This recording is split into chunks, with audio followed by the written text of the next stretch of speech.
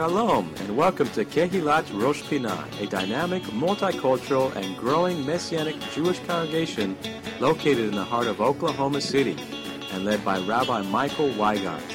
Our goal is to bring you the message of the Word each week from a Jewish perspective and to exalt the Messiah Yeshua as Lord and Savior over all.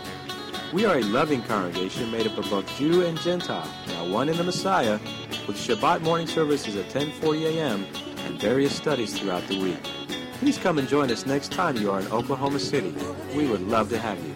And now, we hope you enjoyed today's message.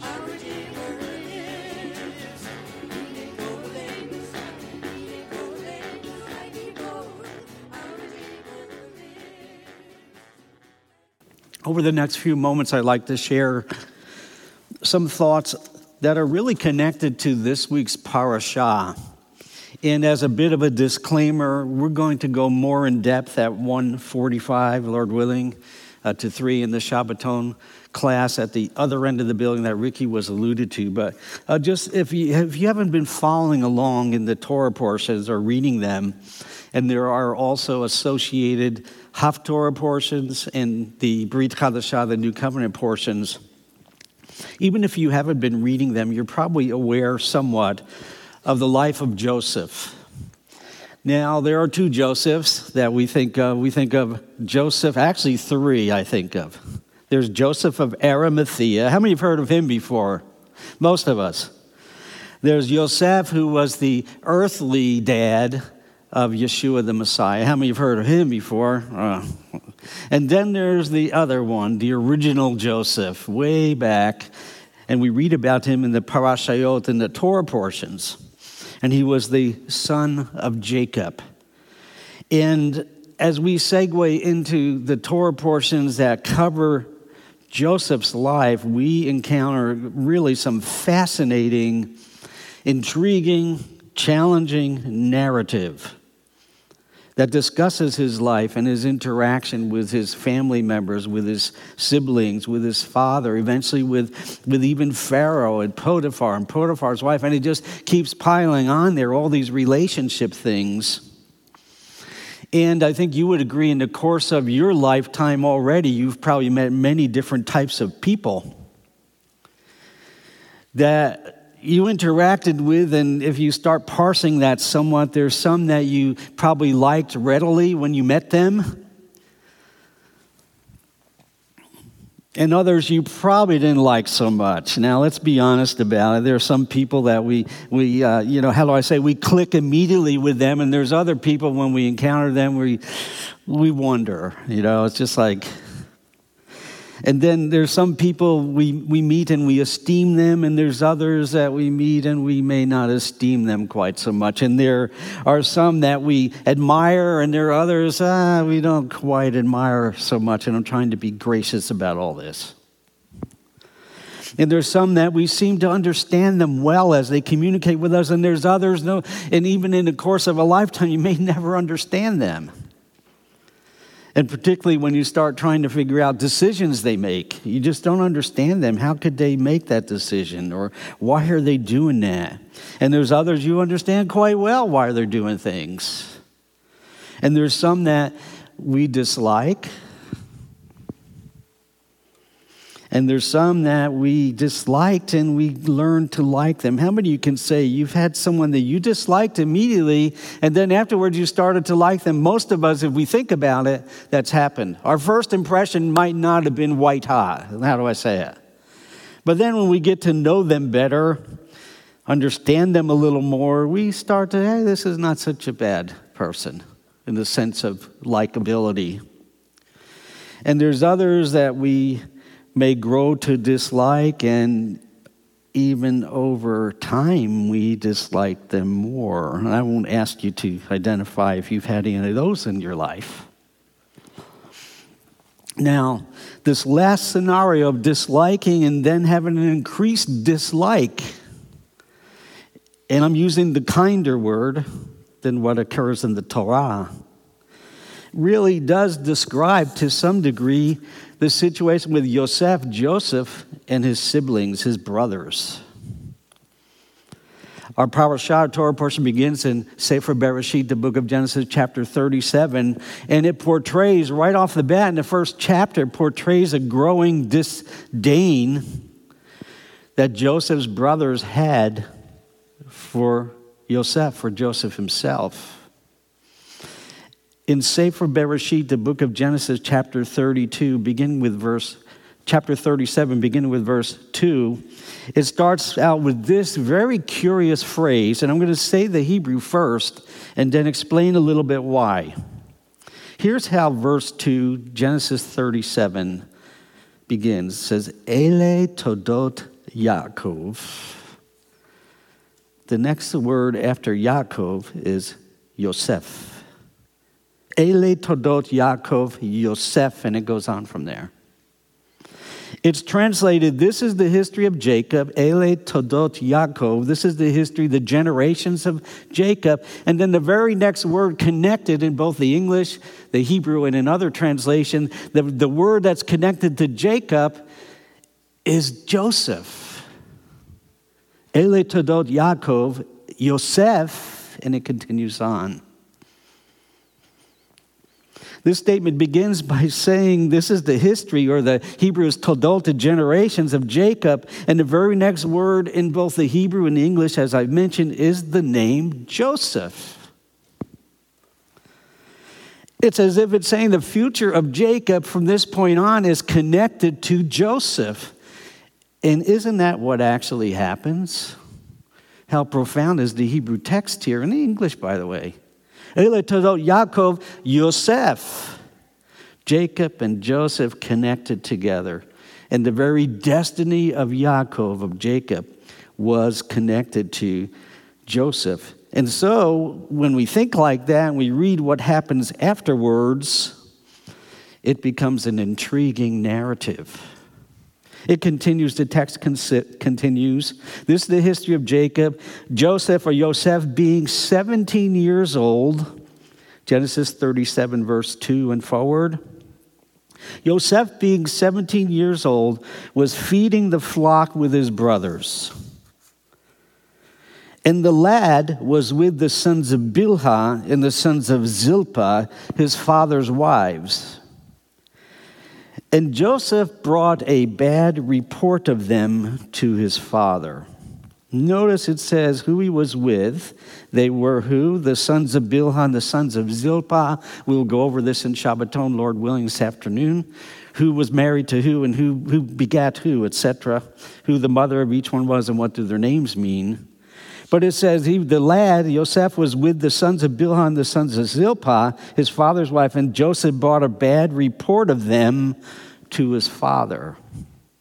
The text seems to allude to, initially, he didn't bring a bad report of all of them, but to a subgroup of them. And then verse 3, after the idea of a bad report, then the very next verse, verse 3 of Sefer Bereshit, Genesis 37, is now Israel loved Joseph more than all his children. Now, if you didn't know this story and you came to that verse with some type of perception, you might think, uh-oh, this doesn't always work out well. Now, Israel, which is the other name of Jacob, Israel loved Joseph more than all his children. And it gives us a kind of a reason why. Because he was the son of his old age. And then there's this little statement. Boy, is this a little statement that really has big implication. Also, Jacob made Joseph a tunic of many colors, ketonet pasim in Hebrew. Made him a tunic of many colors. There have been different renditions as to what that looks like. Does it mean striped? Many people think it means that. Is possible. So not only does it say Jacob loved Joseph more than all his brothers because he was his son of his old age, but also he made him a tunic of many colors. There, when the other siblings looked at Joseph, they saw the physical demonstration of Jacob's love for him through the ketonet pasim, the tunic of many colors. And then it says in verse 4, and it's no surprise, but when his brothers saw that their father loved him more than all his brothers, the text says, they hated him, velo yachlu dabro leshalom. They hated him, and they could not speak peaceably to him. Now, already just going 4 verses into this chapter, we see problems on the horizon. And even if you didn't know the narrative, even if you didn't know what was going to happen, you could see that something's brewing. There's storm clouds on the horizon. It's like there's this storm that's brewing, and we're going to find out that Joseph is in the eye of this storm. And Joseph, at times, with his kutone pasim, his tunic of many colors, he's in the eye of the storm. And Genesis chapter 37 continues, and it emphasizes the hatred. Hatred. Now, in my opening remarks, I use the term disliking someone. You dislike them. The text says in clear Hebrew and clear English that the brothers, those around Joseph, his siblings, hated him. They disdained him, and they couldn't speak peaceably at all with him. That's how this deteriorated.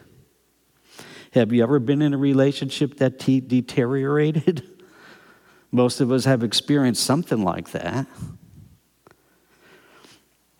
So this chapter 37, really jumps over itself in a number of places to show just how much Joseph's brothers, and I'm going to use the word that the text used, they hated him. They disdained this guy. And as I already said, they couldn't speak peaceably to him. Now, Genesis chapter 37, verse 5, after Joseph has his first recorded dream, we're told, and they hated him even more. There wasn't a congratulation, wow, that was an insightful dream. No, that says they hated him even more. And Joseph asked his brothers to please listen as he recounted the dream, and they do so. And their response, as Genesis 37, verse 8 tells us, it says, so they hated him even more for his dreams and his words. We're told in Genesis chapter 37, verse 9, that Joseph had another dream, which he told to his brothers. It's curious in the text that it doesn't say that he asked his brothers if they wanted to hear it. It says he told his brothers. By the way, and I'm not sure this is the exact case, but just as far as human relationship goes, have you ever had contact with someone that just blurted something out that you didn't necessarily want to hear? Maybe you weren't prepared to hear it. Maybe it wasn't the right context. Maybe it didn't apply to you. Well, there's this sense about Joseph in this next dream that he has. He tells his brothers, previously said, would you please listen to this? He tells his brothers this, and perhaps in the exuberance, he may have blurted it out. We don't know. But this time, Joseph told the dream also to his father, Jacob. So he tells the dream to his siblings, his Achim, his brothers, and also to his father. And it tells us in Genesis 37, verse 11, it gives us the description of their response to Joseph's dream. Here's what it says. And his brothers envied him. So you can see we're getting to the situation where it's increasingly antagonistic. And the inner feelings, because feelings like envy and hatred and all that, they can root inside of a person. And let me suggest to you, if you're bearing some hatred towards anything except sin, you might want to uproot it by the help of the Holy Spirit. And get rid of it, because it's poison to your soul. You will become an embittered person. And the book of Messianic Jews, Hebrew, says that the root of bitterness springs up and defiles many. So please don't play around with that kind of an emotion. It says in Genesis 37, verse 11, and his brothers envied him.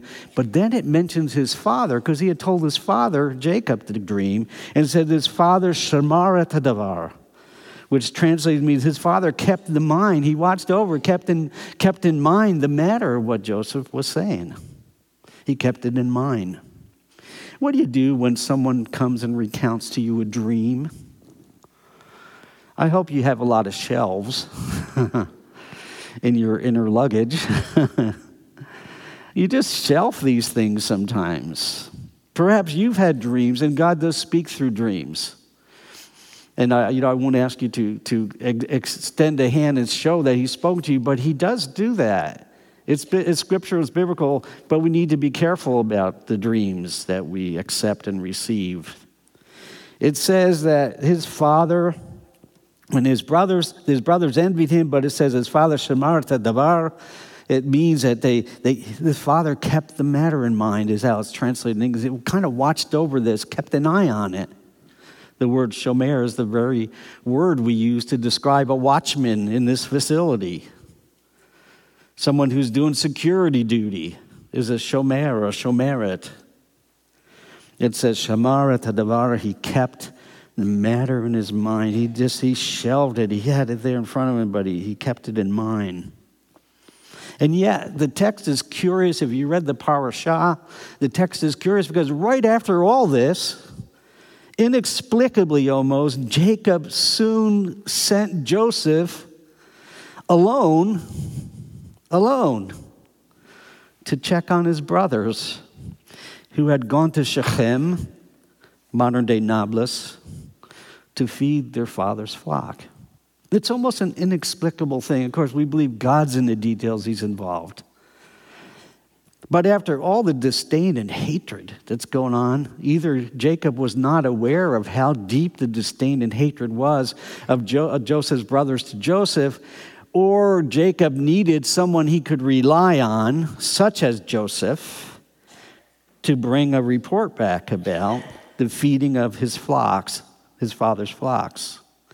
So when Joseph finally he arrives to them, and they're at a place called Dotan, which is in the modern-day territories, the text tells us in Genesis chapter 37, verse 18, here's the response.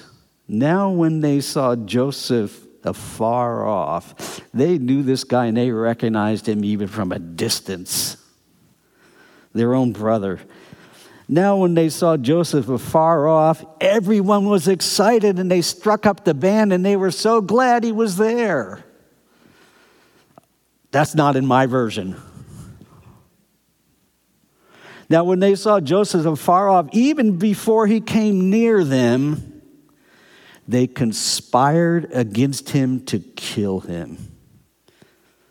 So there we see hatred, disdain, and all those negative things resulting in this type of activity that we would call murder. They conspired against him to kill him from a distance when they saw him. They didn't even hear him out. They didn't know why he was coming for them. It's as if it didn't matter to them. They see this guy, they're going to get him. That's how it is. Yeah, as the text tells us, due to Reuben's intervention and other reasons, instead of killing Joseph, the narrative tells us that they sold him to the Midianites who brought Joseph to Egypt, bringing about what we could call a series of events very familiar to us that would ultimately lead to Joseph's vindication and his exaltation, as well as the deliverance of the very brothers and their families that disdained him and hated him. Deliverance from famine and what could have probably been death. And Joseph's the vessel God uses to do that. And then after Joseph ends up exalted to the second place of authority within Egypt, Joseph there, it says he's like a father to Pharaoh. And all of Jacob's children were down in Egypt now. They had come to receive the food, to invitation from Pharaoh. They came down to Egypt.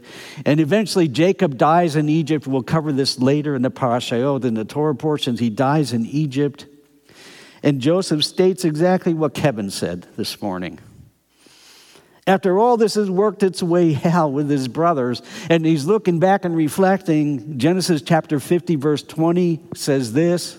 Joseph says, "But as for you," notice this, please, "you meant evil against me." Do you notice how Joseph approaches this? He doesn't give them any slack. He said, "You meant evil for me." He doesn't try to explain their actions or give them a pass on how they were towards him. He calls it what it is. You meant evil for me. But also notice the mentality of Joseph. He said, "But God meant it for good in order to bring it about as it is this day to have many people alive." So that's where this narrative takes us. I've encouraged you, if you're not familiar with the story of Joseph, to dig into it. It does speak to us. It speaks about relationships. This remarkable story of Joseph and his father and his brothers becomes the main topic of the remainder of the book of Bereshit, Genesis. The main topic. And there are lessons that we learn from Joseph's stories which continue to challenge us as we read this story and we think about relationships and we think about how relationships can go astray and awry. We learn some lessons. Now, sure, and let's be forthright about it, we may never experience the specific events that happened to Joseph in his life. I mean, we may never be thrown into a pit and left for dead. I hope that doesn't happen to anybody. We may never be sold to Midianites. I hope that doesn't happen to any of us. And we may never become second in command in Egypt like Joseph did. Yeah, I believe there are aspects of this story that reflect upon our own life. For example, who hasn't experienced family challenges? Most of us have, if we're honest about it. Some are good about hiding them and pushing them under the rug, but they're family challenges. And some of us have experienced sibling rivalry. Some of us have been envious of others, and we've been viewed with envy. And some of us have experienced maternal or paternal favoritism in our own family. I don't want to date myself too much, but there was a comedy team called the Smothers Brothers. And that was one of their gag lines. "Mom always loved you more than me." That type of thing. And he used that as a gag line to bring up jokes. But some of us have experienced, we've had to live through, maybe we're living through it now, this paternal and maternal favoritism. And it can be hard to deal with. And some of us have been a party to hurtful decisions concerning others. We've made decisions that have impacted others' lives that haven't been the best decisions. Or maybe we've tried to intervene when we realized such decisions were being made. We tried to be a Reuben, and intervene and somehow, mollify it. And surprisingly, underlying issues we read about in Joseph's life sound remarkably akin to some of the issues we face in our own lives. The specifics are different. We're not in the land of Israel right now. Many of us wish we were, but we're not. We're not going to end up in Egypt, etc., as Joseph did. And I've read the account of Joseph's life many times, as probably most of you have. I've read the account of his life many times. And I came away thinking a number of things as I read about Joseph's life, the ups and the downs of it. I came away thinking something along this line. If only his brothers had done this. Or if only Joseph had done that. Or something along these lines. Or if Jacob had only done this, if only. Perhaps Jacob should have spoken to his sons and say, hey, what's going on here? There's no record that he did. Maybe he did. Maybe they just didn't listen. But these words, if only, they're two big words, if and only, when they're put together. They're two big words when it comes to reflecting on an individual's life. If only. You can personalize and say, if only I had done this or not done that. And we can reflect back on our lives and see that these two words, if only, can have bearing upon how we view our lives. And reflect some of the underlying issues that are there. There were issues with Jacob and his sons, particularly in relationship to Joseph and his brothers. Now, thankfully, and I mean thankfully, the New Covenant has much to say about the underlying issues that we encounter that are connected to Joseph and his brothers. The if-only issues that we could face in our own lives, the New Covenant addresses, the Brit Hadashah addresses these in principle and sometimes in more direct terms.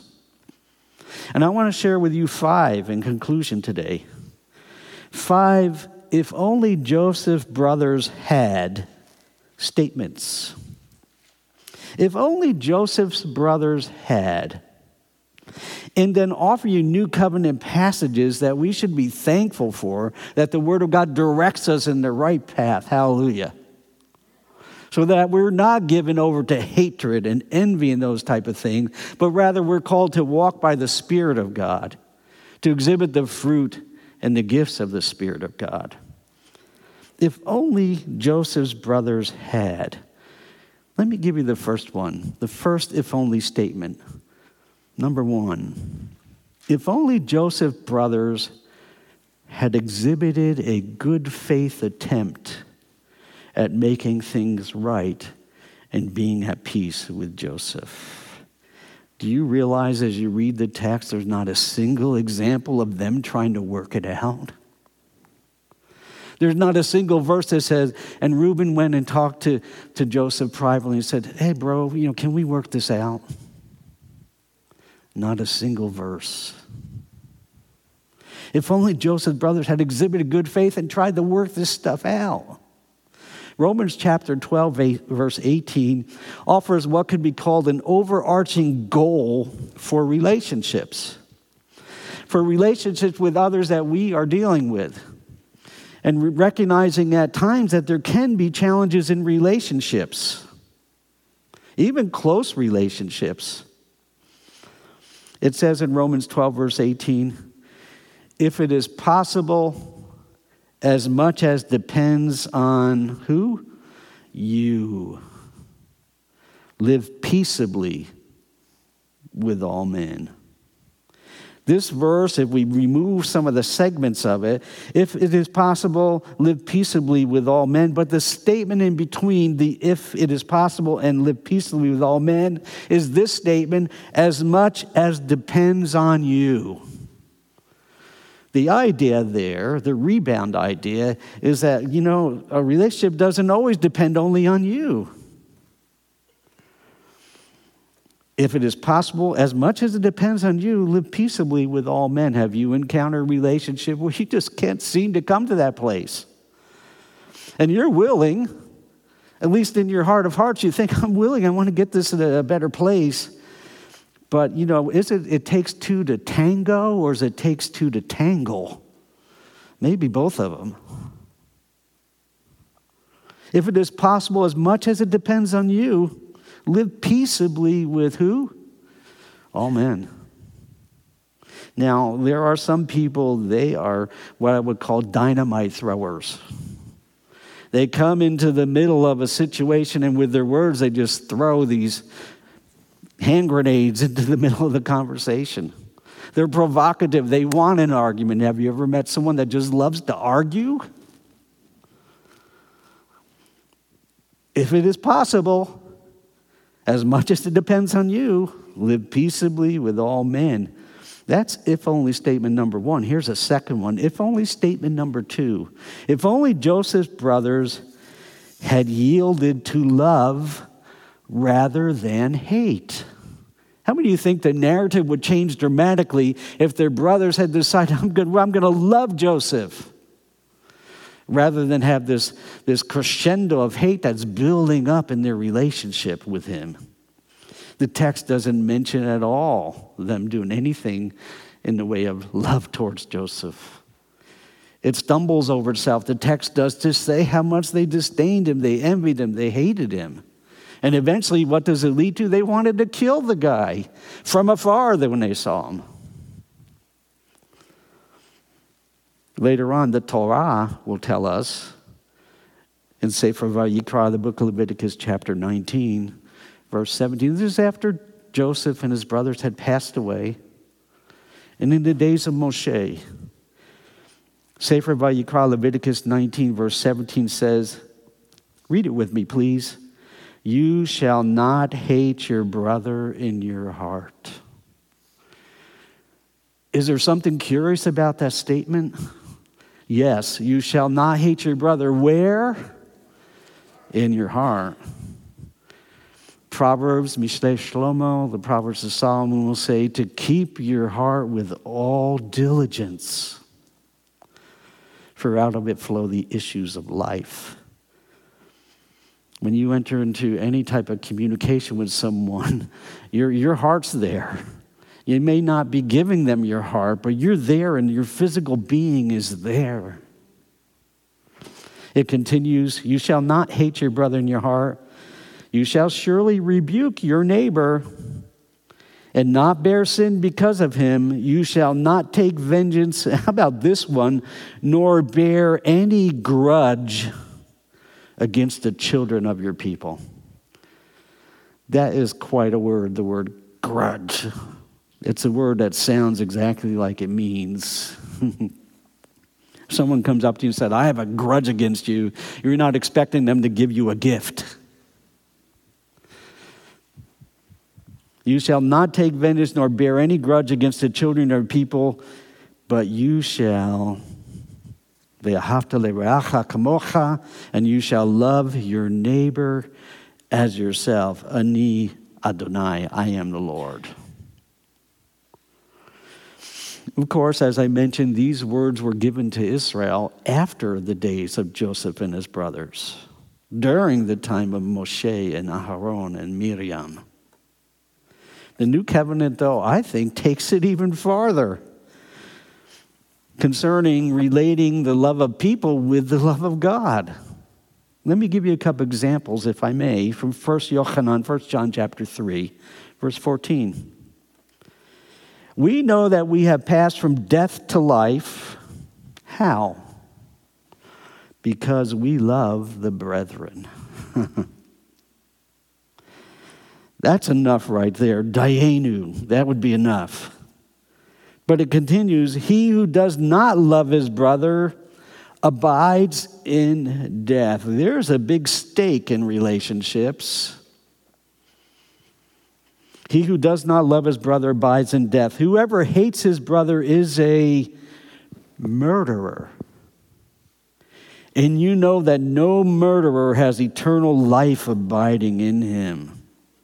If your heart is filled with hatred and murder and envy and disdain and all those type of things, how's the things of God going to find place in your heart? And in 1 John chapter 4, verse 20, if someone says, I love God,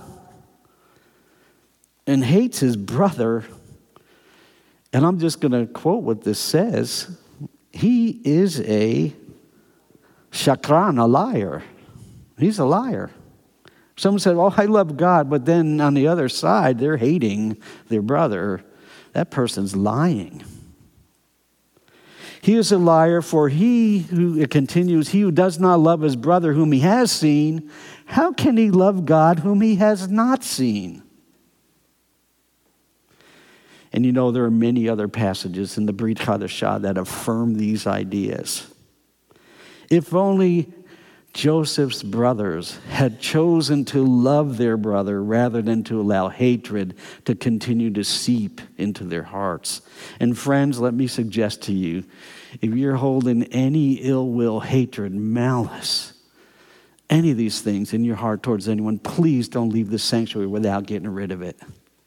It will be a mikshol, it'll be a snare to your feet and cause you much sorrow and others. If only statement number 3 goes like this. If only Joseph's brothers had chosen to overlook and forgive Joseph for what they perceived wrong about him. If only Joseph's brother had chosen to overlook and to forgive Joseph for those things they perceived were wrong about him. Matthew chapter 6, in the words of our blessed Messiah, verse 14 says, "For if you forgive men their trespasses, your heavenly Father will also forgive you." And I have to say, verse 15, there's that big theological word, B-U-T. For if you forgive men their trespasses, your heavenly Father will also forgive you. But if you do not forgive men their trespasses, neither will your Father forgive your trespasses. I don't think there's a higher authority than Yeshua. And when he says this, he means it. And I know it's easy sometimes to fall into the mire of unforgiveness, even towards people we love, a spouse, a relative, a coworker, congregant, a neighbor.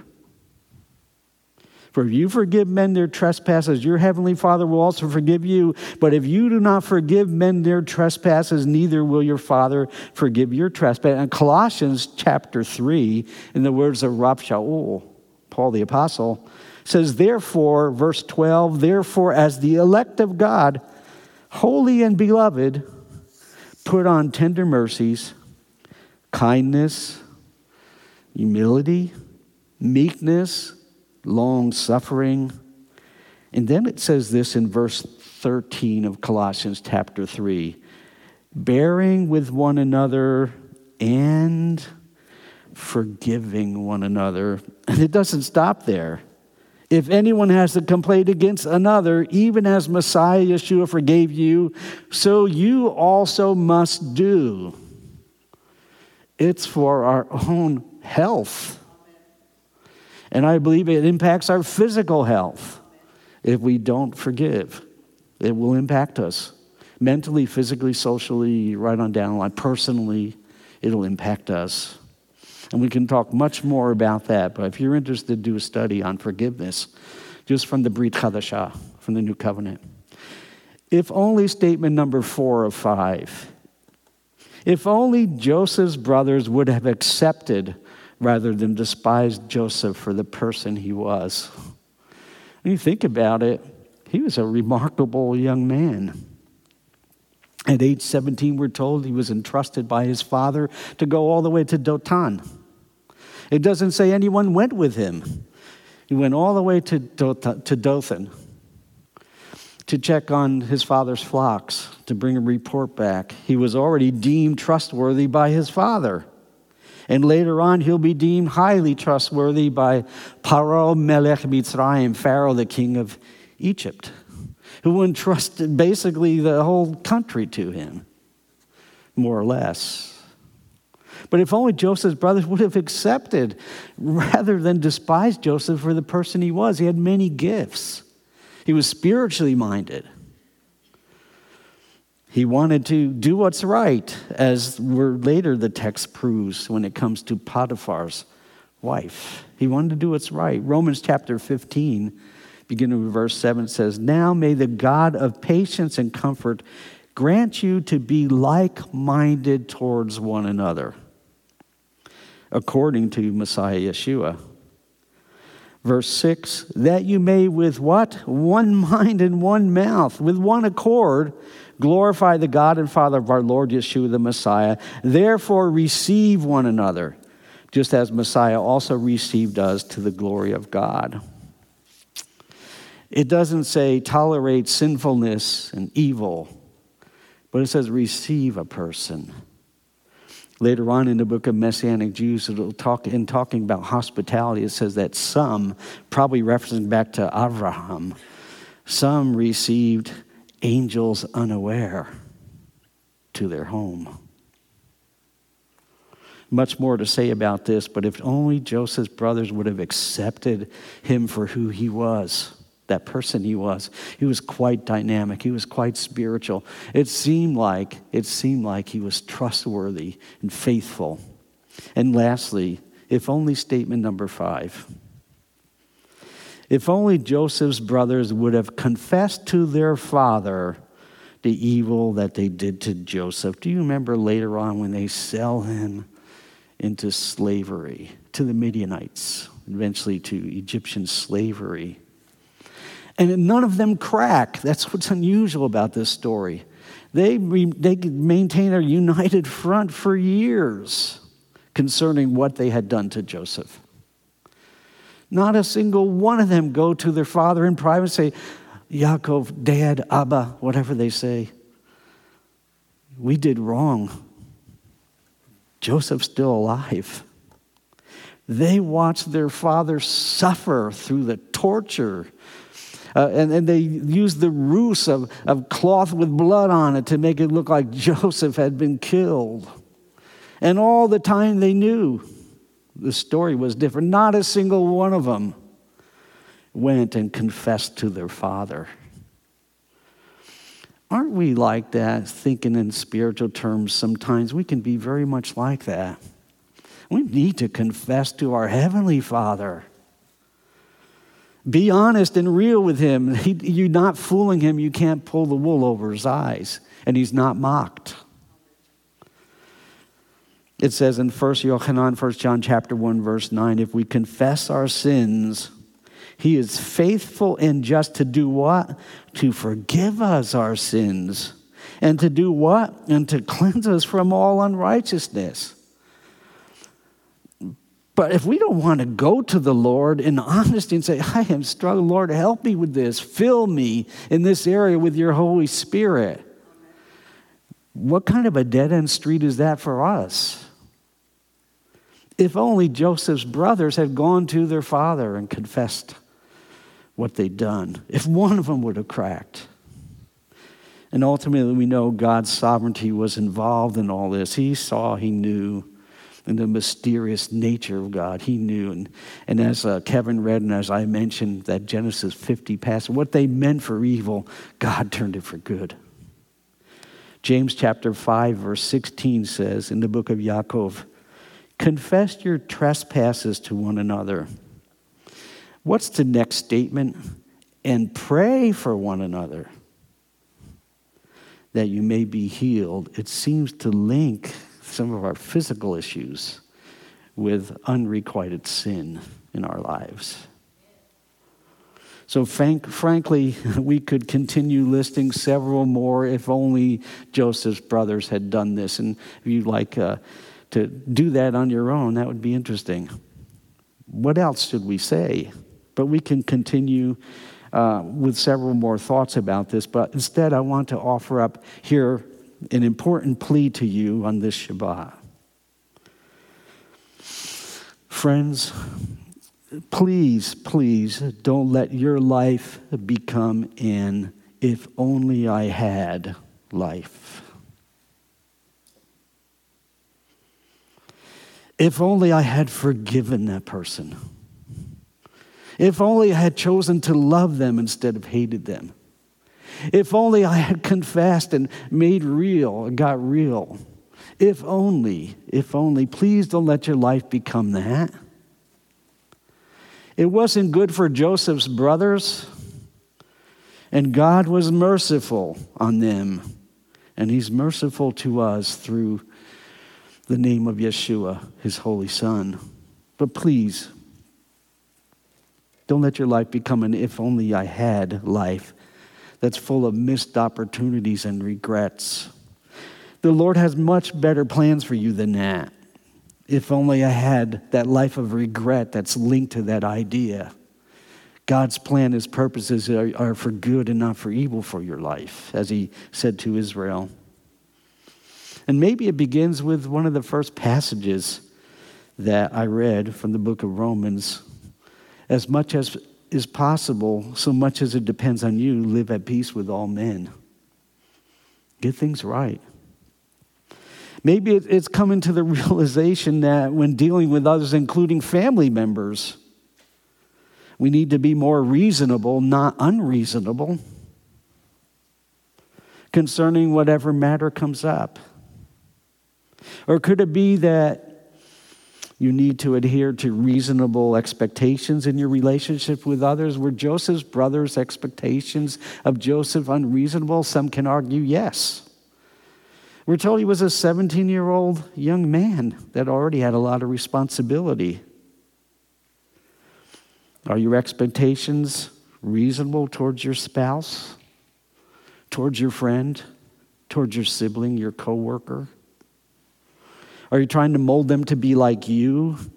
Or are you willing to accept them? And we all have our foibles. Accept them. I'm not talking about accepting sin or compromising on the principles of truth, but accepting a person, their distinct personality. And it's helpful to keep in mind every person you know, met, ever will meet, could have met. Yeshua died for that person. That's how valuable that person is or was. Maybe endeavoring when necessary to clear the air. Have you had a clear the air session? Maybe you need that with your spouse. Not just blabbing out things, but also listening. Clear the air. Maybe it's your friend you need that with. Clear the air. Get that air clean. Nothing like polluted air. The only thing that results in, ask the Chinese, is having to wear a mask to protect you from the pollutants. Maybe humbly accepting your part in causing any of the rifts that have happened. Humbly accepting them. Say, yeah, fess up. Fess up. Not ingenuously, but genuinely. If you've made a mistake, fess up to it. See, oftentimes when a person's honest about those type of things, that allows the person they're talking with to be honest also. And rather than, distance meeting distance and never the twain shall meet, honesty meets honesty, and then they can walk better together. And doing the best you can not to cause further issues. And there are some that just love to throw gasoline on the fire. It's a certain personality type that just loves to, throw a match in it and then walk away and leave it burning, that type of thing. But I want to leave you with this thought, though. I think the most important of all may be this final ideal. And it comes from the scripture. And no matter what you face or who you face or why you face the people, the circumstances, or the challenges that you do in your life, no matter. Remember the words of Yehuda, Jude, chapter 1, verse 20. There's only one chapter. It begins also with that big word, B-U-T. But you, beloved, building yourselves up on your most holy faith. What kind of faith? Holy faith. Praying in the Ruach HaKodesh, praying in the Holy Spirit. Keep yourselves in the love of God. Can you do that? Keep yourself in the love of God. You can't control the others, and you shouldn't try to. You can influence for Messiah. Keep yourselves in the love of God, looking for the mercy of our Lord Yeshua the Messiah unto eternal life. Let's pray. You've been listening to the Shabbat message from Rosh Pinah Messianic Jewish Congregation in Oklahoma City, Oklahoma. We would love to have you visit us. Our weekly services begin at 10:40 a.m. each Shabbat. and we are located at 2600 Northwest 55th Place, north of Northwest Expressway at the corner of Northland Avenue and Northwest 55th Place. We meet each Shabbat for wonderful praise and worship with dance, liturgy, teaching, food, fellowship, excellent children's programs, and Bible studies on Tuesday nights. For more information, please visit our website, www.roshpinah.org. That's ROSHPINAH.org. You can also reach us by phone at 405-842-1967 or email us at info@roshpinah.org. Thank you for spending time in the Word with us today. Shabbat Shalom and blessings in Messiah Yeshua.